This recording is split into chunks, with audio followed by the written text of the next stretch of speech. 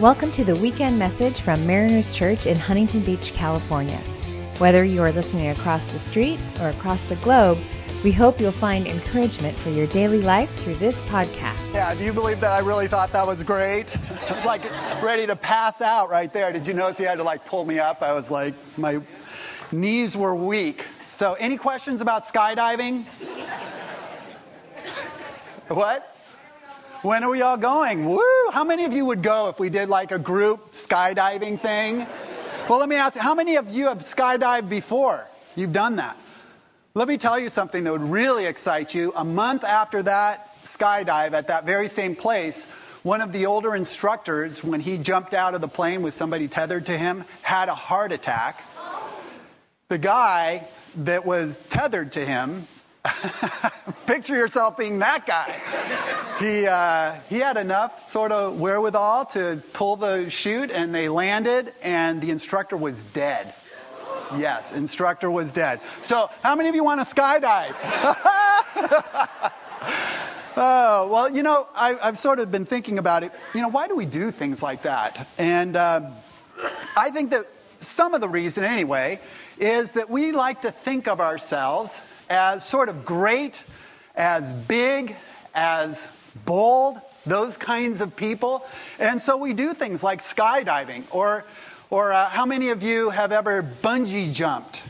All right, we've got some bungee jumpers. How many of you have mountain climbed? I mean serious, not walking, hiking, mountain climbing. All right, we've got some, all right. How many of you have ever argued with your mother-in-law? All right, so, we like to think of ourselves as sort of these great, big, bold kind of people. And I think it's one of the reasons that we love to go to action movies and live vicariously through stars that do that. Or, many of you may play Xbox, and it's sort of, it's really thrilling, but it's totally safe. And so, we sort of like to see ourselves as that. But I have some kind of bad news. And that is that we probably aren't that great, big, and bold. And it's not entirely our fault. We live in a society, in a nation that is one of the safest nations, in fact, the safest nation that has ever been. And many of us live in the safest places, in the safest nation. And so everything that's around us is sort of pushing us toward being safe. We have safety belts and safety helmets, and we have, our bank accounts are insured, and we have lawyers to help us out with things. We have all kinds of things and technology that makes things more comfortable for us. We live sort of in this tide that is sort of pushing us in the direction of being safe and comfortable, of enjoying the life that we have. And it actually kind of works against something that is down deep in us, where we would like to really think that we're great, that we're big, and that we're bold. In fact, I was listening to a guy speak, Andy Stanley, who's one of my favorite teachers. He's a pastor. And it was pretty convicting. And he just said, we just aren't as bold as we would like to think we are. And the fact of the matter is, even though we live in this really safe time to be alive, many of us are just still sort of scared. I mean, many of us are very cautious, and we move very slowly. And really, the slightest discomfort or the slightest insecurity or the slightest risk, and we pull back immediately because we just think, that's not the time I live in. I don't need to put up with that kind of stuff. But here's the deal.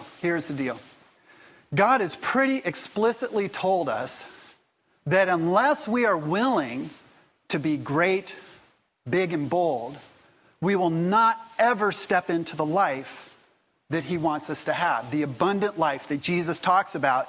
The New Testament is so filled with examples of that, and we are pushed and challenged so much in these areas that it really becomes apparent that unless we're willing to go there, unless we're willing to sort of rip ourselves out of our comfortable existence, that we're not going to experience everything that God has. And then furthermore, because we're in the series on the church, we started it last week, it's very clear that the church can never be what God designs it to be, can never really fulfill its mission unless we are great, big, and bold. So that's what I want to talk about today. I want to talk about that. And let me just say this too. I'm not really much of an inspiring speaker, but that sort of works to our advantage because this is not an issue of giving you a pep talk. It's not an issue of pumping you up for the next 30 minutes so that you go out of here and for the first couple of days of the week, you're just on mission. Because that's not ever how God does it. It is not through some kind of human ingenuity or cleverness or my persuasiveness. That's not the way you're going to become great, big, and bold. Rather, there's a lesson that we can learn today, actually, that is very applicable, that has nothing to do with motivation, but understanding how God wants us to move in this.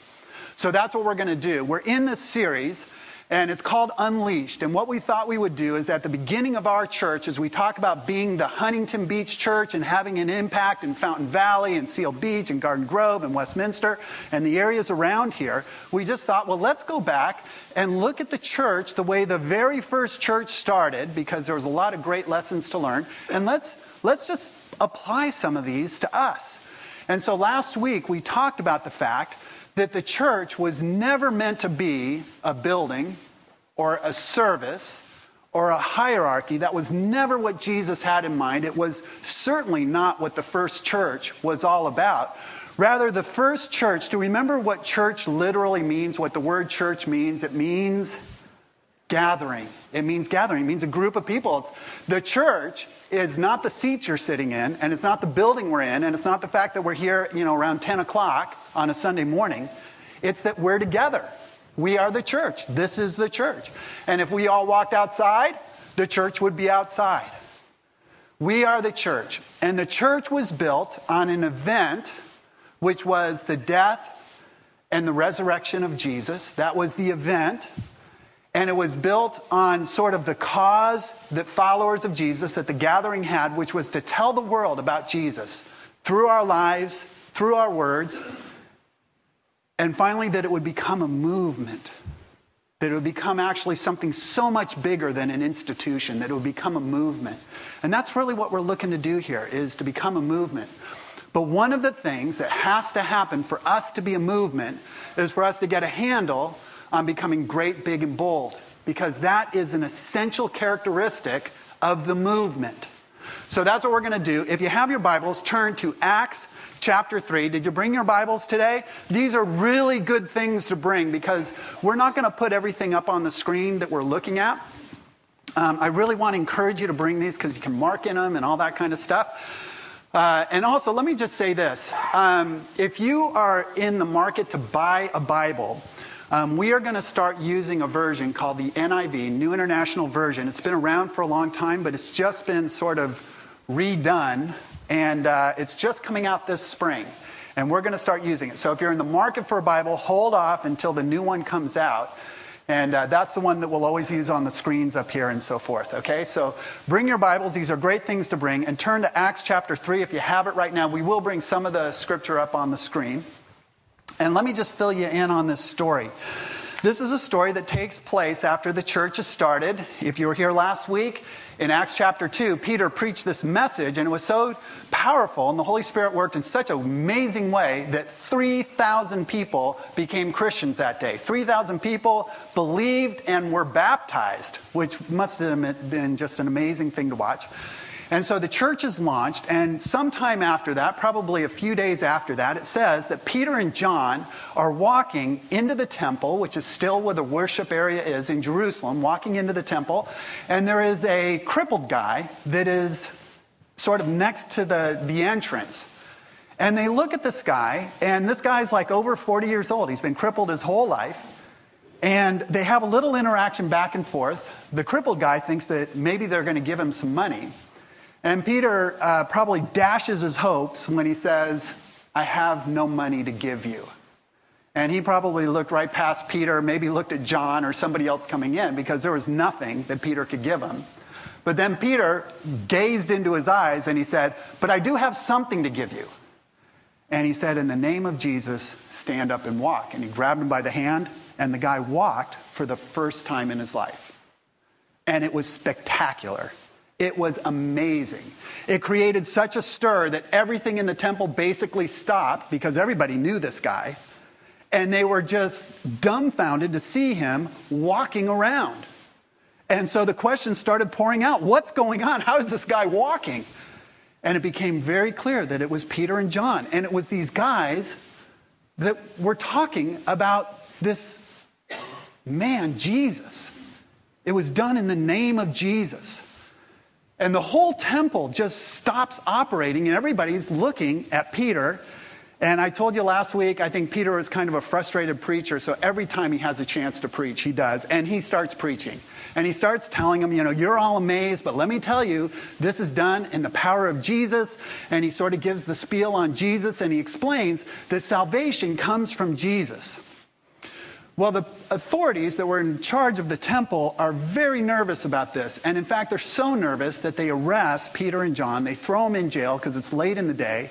And they leave them there. And then they bring them back in front of, called the Sanhedrin, the next day. And in fact, the people that come, the people that are looking at Peter and John the next day are the exact people who had tried, convicted, and handed Jesus over to be killed. I mean, the very same people. So these are people that could really cause a lot of damage. And when they talk to Peter, instead of shrinking back, Peter, who most of us would probably, if you know anything about Peter, would say Peter was great, big, and bold. Peter looked them in the eye and he said, well, let me just tell you why we're doing this. He said, first, our authority comes from Jesus, not from you, which they didn't like. And he said, Jesus, remember? He's the guy you killed 2 months ago, which they did not like that. And he said, but in that name of Jesus, this guy that's standing right next to me, that's been crippled for 40 years, is standing here. And they did not like that. And then the last thing he said, and salvation comes through no other name. It's through Jesus. It's not through your temple, not through your sacrifices, not through the religion that you've practiced for thousands of years. Salvation comes through Jesus. And they did not like that. And then here's the evaluation that they gave. And if you look in Acts 4:13, it says this. When they saw the courage of Peter and John and realized that they were unschooled, ordinary men, they were astonished. And they took note that these men had been with Jesus. All right, so let's just look at what they observed. They looked at Peter and John. Do you remember what Peter and John's profession was before they met Jesus? Fishermen. They were untrained. They had not been trained in rabbinic training. They're standing before sort of like, schooled theologians. And they looked at him.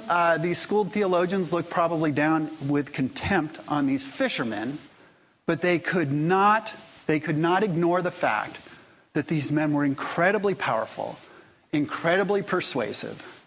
And even though they were untrained and ordinary like you and me, just ordinary people who Jesus had gotten a hold of, there was nothing they could do. They could not stand up to these men. They were astonished by these guys. And then they make the final conclusion.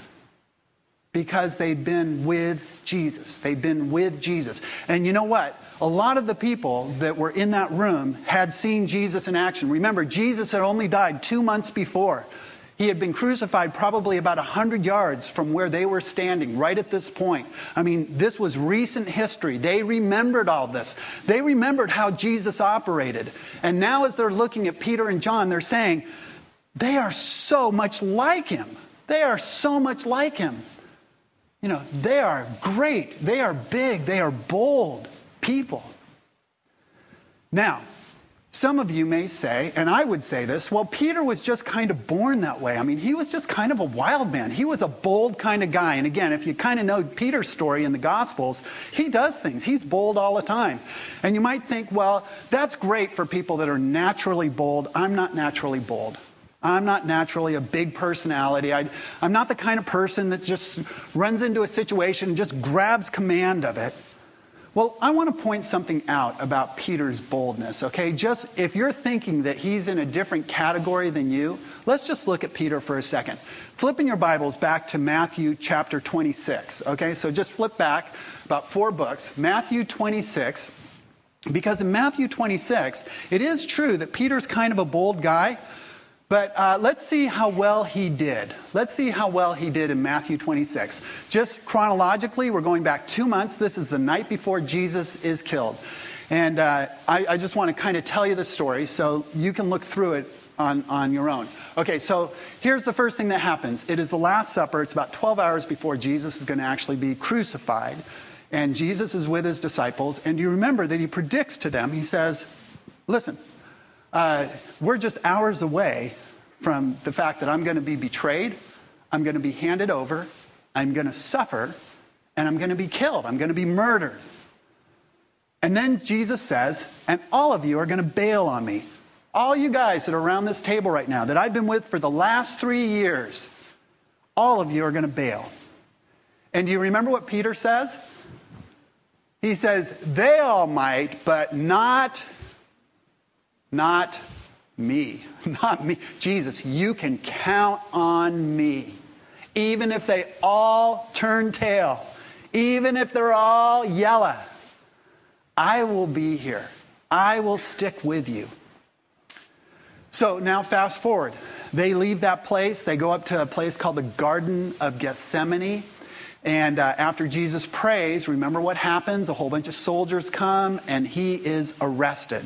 Then it describes that at one point, one of the disciples grabs a sword and he tries to chop a guy in half. And he misses and he just hits the guy's ear and the ear gets chopped off. Who was that? Peter. That was Peter. That was Peter being bold. Peter standing up for Jesus. Peter saying, hey, I told you could count on me. If we go down, Jesus, we go down together. But do you remember what Jesus' response is to Peter at that point? He says, put your sword away. He said, those who use the sword, those who live by the sword will what? Die by the sword. Peter wasn't being bold, not the way Jesus wanted. Peter was being rash. And you know, there's a difference between being rash and being bold. Sometimes they look the same because they can be overpowering and they sort of are in your face and they make people feel uncomfortable. But here's the big difference. Being bold for God always has a purpose, always has a God-sized purpose. Being rash doesn't have a purpose at all. Being rash is just being out there on your own. It's making people feel uncomfortable or pushing people in a way that doesn't really help anything out. Peter was rash in this situation. He was not bold. And then we fast forward and Jesus, again, is arrested. He's put on trial. He goes through a series of trials. Actually, Peter is sort of around him. Peter is the one disciple that kind of sticks with him. So Peter's in the courtyard when Jesus is just in the building right next door. In fact, at one point, Jesus looks at Peter. So they're close to each other. And remember what happens to Peter? People ask him, do you know him? And what does he say? No. Second time, do you know this guy? You have an accent just like him. What does he say? No, don't know him. Finally, as he's feeling the pressure, somebody comes up and says, I'm sure I saw you with this Jesus guy. And it says that Peter curses. He cusses the guy out. And then he says, I don't know that man. And then it says he realized what had happened because the cock crows and he goes out and he weeps bitterly. And I just want to point out, Peter was not bold. Peter bragged about being bold. Peter was rash at times. And when it came down to it, Peter folded. Peter totally fell apart. And so the question is, what's the difference between Peter that we see in Matthew 26 when he just collapses, basically, and the Peter now that's standing in front of the Sanhedrin, the Peter just 2 months later, only 2 months have gone by, and Peter is a renewed man. He truly is a bold person at this point. And of course, the huge thing that's happened is Jesus has died and raised again. And now Jesus' Spirit is working in Peter. And so here's really an important part. You can't be bold like Jesus unless you're transformed by Jesus. You can't do it in your own strength. If you do it in your own strength, you'll say the great words and fail. You'll be rash, not bold.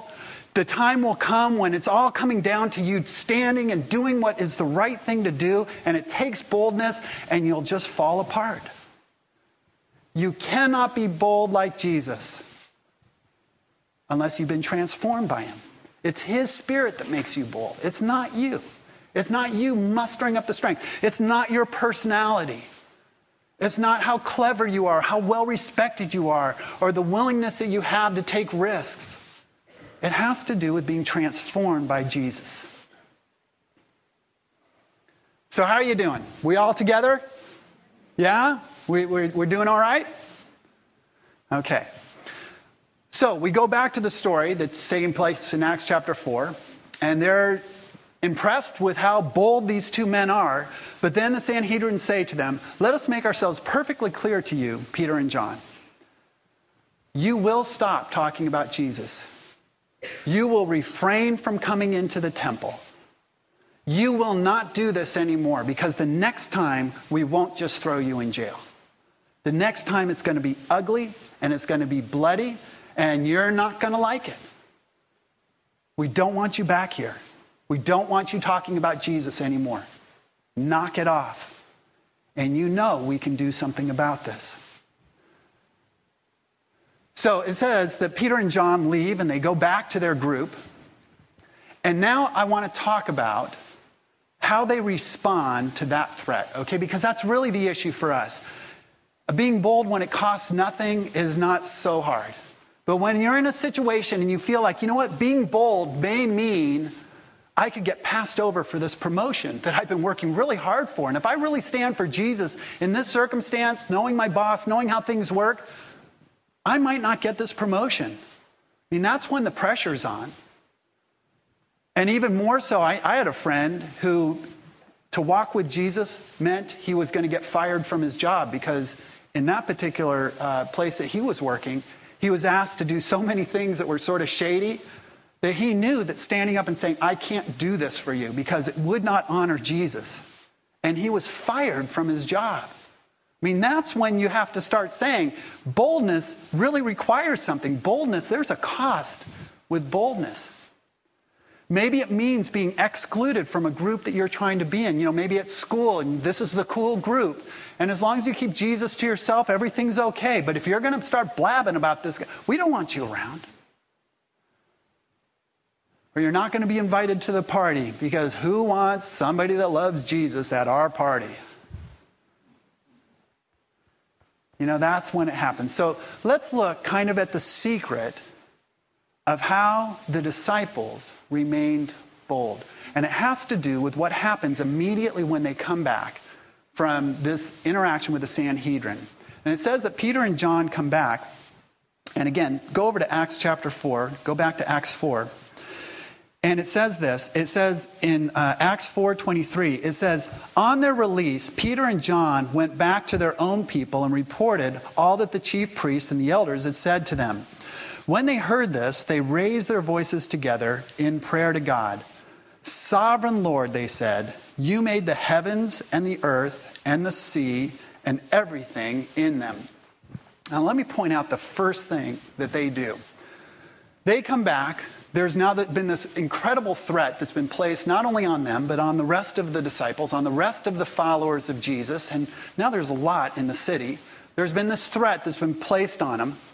And the first thing that they do is they say, well, you know what we need to do is we need to pray about this. We just need to pray. And I want to point out that the very first thing that they do in their prayer is they acknowledge something about God. And I want to point this out because let me just really, really make this clear. It is not about you being great. It's not about me being great. It's about God being great. That's really what happens here. Immediately they say, okay, we are in this position. It seems like these leaders or these circumstances could make our life the pits. They could wipe us out. And the question is, are we in their hands or are we in God's hands? And the very first thing that they do is they just say, we're not in their hands. We're in God's hands. God is sovereign. Do you know what sovereign means? Sovereign means that he controls everything.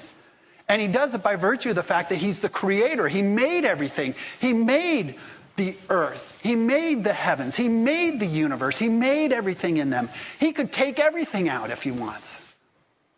And immediately what they do is they say, we've got to right-size this situation. This situation seems dire. It seems very threatening to us. But here's the reality. It's nothing that a great God can't handle.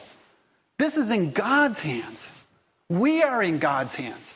Nothing will happen to us that God does not allow. They may think they have control of the situation, but the reality is they have no control at all.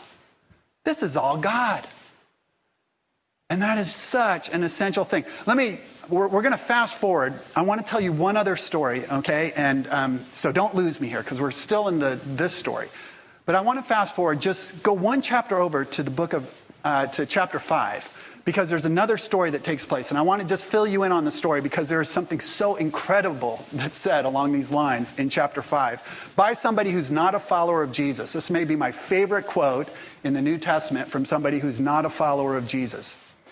But in Acts chapter 5, all the disciples are out. All the disciples are in the temple. All the disciples are teaching about Jesus, talking about Jesus, and they are all arrested.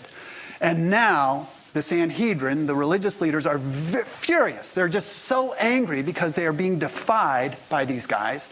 And so they decide, we're going to kill him. That's what we're going to do. We're just going to kill him. And then it says that a rabbi named Gamaliel, stands up and he says, wait a second. Before we torch these guys, before we make 11 or 12 martyrs out of one martyr, because the one martyr thing's not working real well for us. We thought Jesus was gone, but he's more trouble than he's ever been now. Before we just multiply our problems by 11 or 12, let me just talk to you. Send the guys out of the room. Send the disciples out of the room. Let me talk to you for a second. And so this rabbi, who's very wise, says, now listen, here's the deal. We've been around for a long time. There have been people that have risen up over the last generation that we've been alive to see that have created sort of these rebellions, these revolts. They've pushed against the Jews, they've pushed against the Romans, and they've risen up. And he says there's this guy named Theudas. And Theudas raised up about 400 people, and they created a lot of tension and a lot of anxiety and angst, and all of a sudden Rome was paying more attention to us, and that was not a good thing for us. But then Theudas died, Theudas was killed, and all the 400 just disbanded. And then he said, and then there was remember Judas the Galilean? It's not the Judas that you're thinking of, it's a different guy, the Judas the Galilean, and he raised up a mob, and it created a lot of problems. And do you remember, guys, talking to the Sanhedrin, do you remember what we did? We didn't get involved because we knew that Rome would take care of it. That if this guy was a big enough pain in the butt to Rome, we were not going to have to worry about it. Rome will come in and just wipe him out. Sure enough, that's exactly what happened. Judas was taken care of, wiped out, all of his group just disbanded. He said, now we're standing in just exactly the same situation. Jesus raised up a group of people, and he has died. And yeah, there's a little bump in the road here. But if we will just stay out of it, Rome will take care of this. We don't need to worry about it. Rome will take care of this. We would be foolish to get involved because the people will hate us because they like these guys. They're healing people. There's like all these people that are converting. We need to stay out of it. And it says that he convinces them. And here's the words he uses to convince them. I love these words. This is my favorite quote from somebody that's not a believer. He says these in Acts 5:38. In fact, is that up here? Hey, let's read this together, okay? Because this is so very cool. It says, therefore, in the present case, I advise you, leave these men alone. Let them go. For if their purpose or activity is of human origin, it will fail. But if it is from God, you will not be able to stop these men. You will only find yourselves fighting against God. What an incredible insight. Here's what he says. He says, listen, if these are just people, if this is just sort of a rebellion that has human origin, now that Jesus is gone, it's going to dissipate. And then he says, but if this is from God, do you think you can stop it? And you know what this rabbi's saying? He's saying, this is in God's hands. This is not in our hands, boys. We better back off because we might find ourselves actually fighting against God, and we don't want to do that. And I'll just point this out. Rome tried to take out Christianity. A little bit after this, the Christians become so strong, and there's so many of them around the Roman Empire, that Rome tries to take them out. The persecutions are massive. Heavy, heavy martyrdom. And I want to ask you a question. Rome, the city of Rome, has more of these in it than any other city in the world. Do you know what I'm talking about? Not Christians, but crosses. More crosses than any other city in the world. Not crosses that symbolize death. Crosses that symbolize who? Jesus. Rome, the most powerful empire in the world at that time, took on Jesus. And guess who lost? Guess who lost? We are not in the hands of our circumstances. We are not in the hands of our boss that's giving us grief. We are not in the hands of that social circle that we want to break into, but they're sort of hesitant because we talk about Jesus some. We are not in those hands. We are not in those circumstances. We are in the hands of God. And that's the first thing that they recognize. We're in the hands of God. We can have confidence. We can be bold because we have a great God. We aren't great. God is great. And God is with us. We have a great God. So that's the first thing that they recognize. Moving on, flip down then to verse 28 in chapter 4, Acts 4, 28. It says, as this prayer continues, it says, they did what your power and will had decided before should happen. In other words, talking about what had happened with Jesus, that was actually a plan that God had. Now, Lord, consider their threats and enable your servants to speak your word with great boldness. Stretch out your hand to heal and perform signs and wonders through the name of your holy servant Jesus. Okay, so here's the second thing. We want to be great, but we aren't great. But we have a great God, and that's what we need to cling to. We want to be big. If you want to be big, I'll give you the clue here. Pray big prayers. You want to be big, pray big prayers. Because I'll tell you, you're not big, and I'm not big. But there's an amazing power that we tap into when we pray big prayers. And I just want to say this about it. And I am more guilty than anyone in this room, so please, no fingers at you. Just something that we need to be honest about. We pray mostly small prayers, right? We pray prayers for our safety. We pray prayers so that our kids do okay in school. We pray that our finances are going to be okay. And I don't want to make fun of that because God tells us we can pray to him about anything. Those are great things to pray about. I'm just saying that's pretty small. You know, we pray for things like traveling mercies. Do you know that when we travel, it's like this. Nobody has ever been able to travel as safely as we travel. And we pray, I don't even know what traveling mercies means. I mean, somebody can explain. Traveling mercies. I don't even know what that expression means. But before we go on a trip, Lord, please give us traveling mercies. And the reality is, God's saying, listen, I can take care of that without my full attention. Traveling mercies is not hard. The odds, even if I disappeared that you're going to be in trouble, are really remote. Why don't you roll up your sleeves and give me something to work on here, guys? Why don't you pray some big prayer where I'm really going to have to engage? You know, most of us say, why doesn't God still do miracles? Why don't we see amazing things happen anymore? It just seems like those are old in the biblical times, or sometimes we read about them on the mission field. You know why he doesn't? Because he doesn't have to. We don't ask him to do things. We don't put ourselves in a position where unless a miracle comes through, we're done. Unless God steps in and does something that we could never do, we're gone. We don't see miracles because there's no need for God to get engaged. We don't even ask for them. But look at this prayer. This prayer is pretty bold. They say, listen, God, we want you to do signs and wonders. We want to do more healings like this, not because it makes us center stage, and we could never do it in our own strength, but we know that if you do these things, the message is going to get out. Do something that just requires your involvement, God. You notice they don't pray curses to fall down on the Sanhedrin. It's so interesting because I'd say, God, please, Lord, just take them out. Just have them all get leprosy or something like that. Leprosy, it's a good Old Testament disease. Just give them leprosy or something. And you notice, too, they don't pray for their own safety. Lord, put a hedge of protection around us. They don't do that. And again, no problem with those prayers. But they pray for one thing, and that is, give us more boldness. Somebody would say, well, boldness got you into this trouble. No, give us more. Give us more. Make us just insanely bold. It's a great prayer, a huge prayer. Do you pray big prayers? Do you pray prayers for others? Do you pray prayers where if God doesn't do something, there's absolutely no chance it will never happen? It's going to require something supernatural, something miraculous. Do we have no miraculous stories because God can't do it? Or are we not looking for him? We're not asking for him.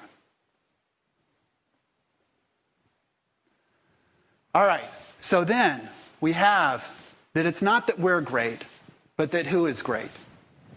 God. Okay, let's just so that I know that we're all tracking, because I can give this message again.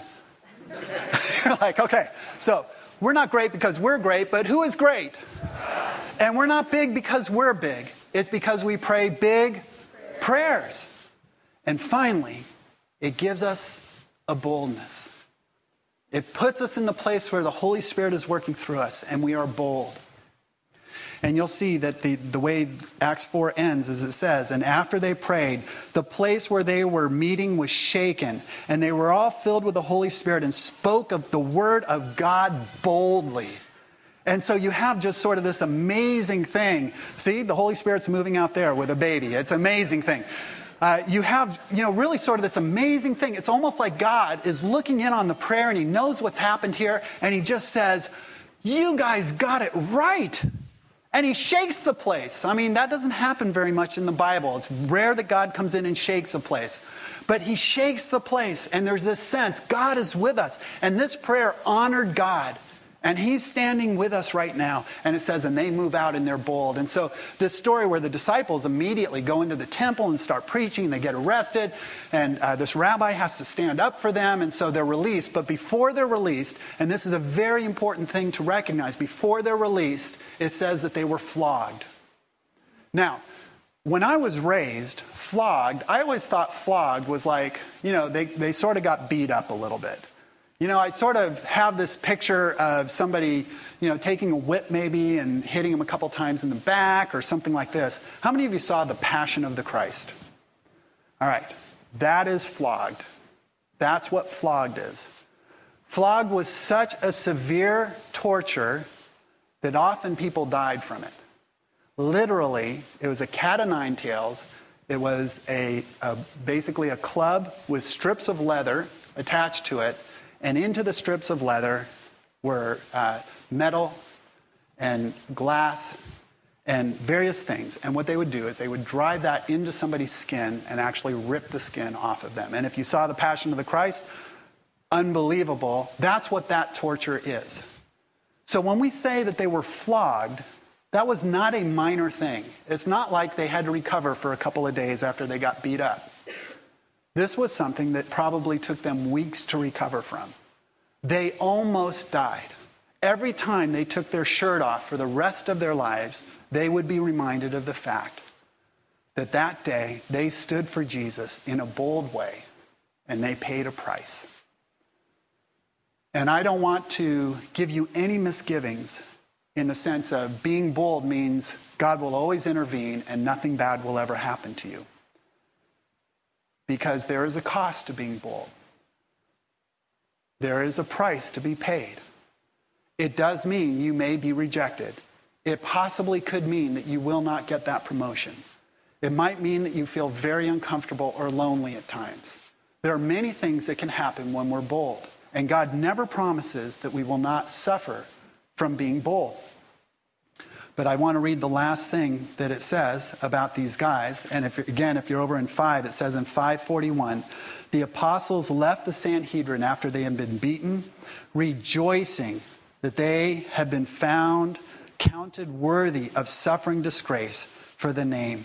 Day after day in the temple courts and from house to house, they never stopped teaching and proclaiming the good news that Jesus is the Messiah.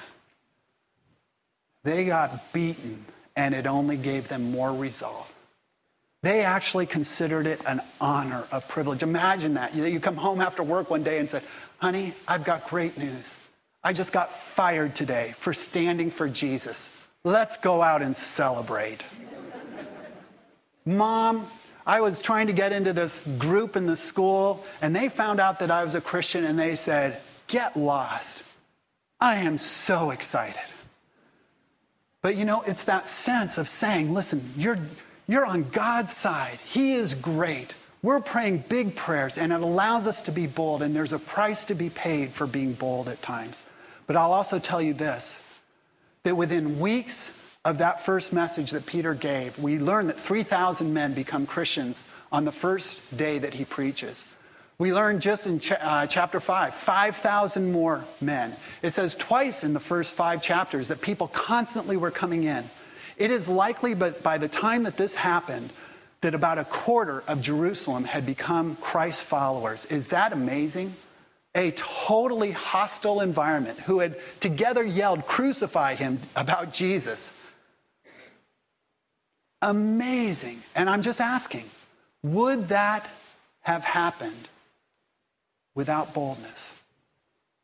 Would that have happened in Jerusalem? And it won't happen here.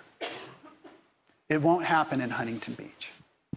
It won't happen in Fountain Valley or the areas that are around. God counts on us to be bold.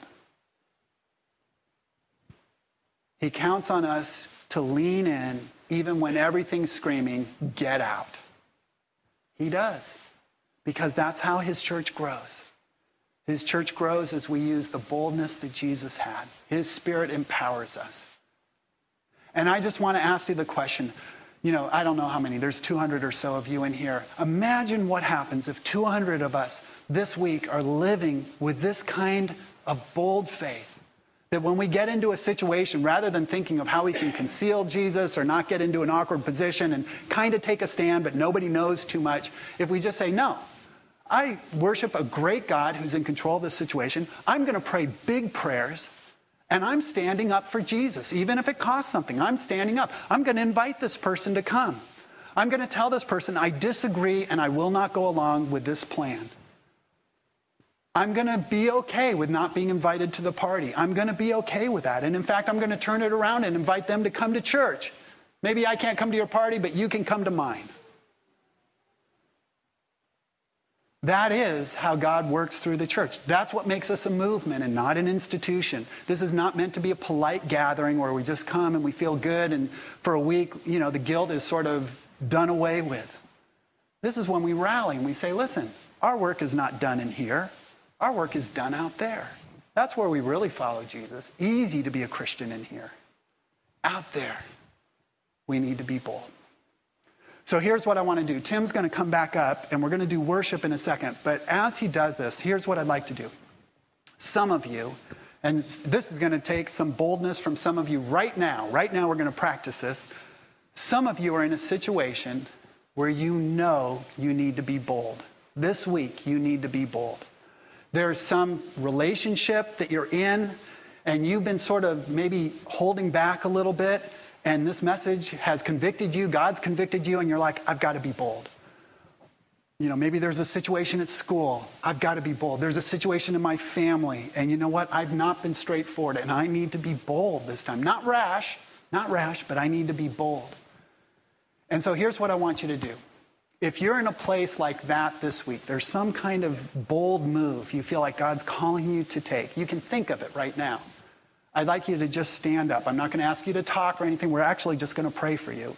But I'd like you to stand up so that we can pray for you this week as that's going to happen. So go ahead and just stand up. Great. Stand up. And if you've got something that's sort of, this is a week where I'm going to do something different than I would have done otherwise. All right, very good. That's excellent. I know it takes a little bit of courage even in here. This is a good start. This is a good start. You know, I play basketball with guys on Sunday or Saturday morning. And for a long time, just stand as you go, because I'll tell you this story, and then you'll all stand up, because you'll go, Kevin's a total wimp. You know, but anyway, I'm out there, and I hate telling them that I'm a pastor, because as soon as I tell them I'm a pastor, everybody gets weird around me. They apologize when they cuss around me. That is so awkward. It's like, do you think I've not heard those words? Do you think I've not said those words?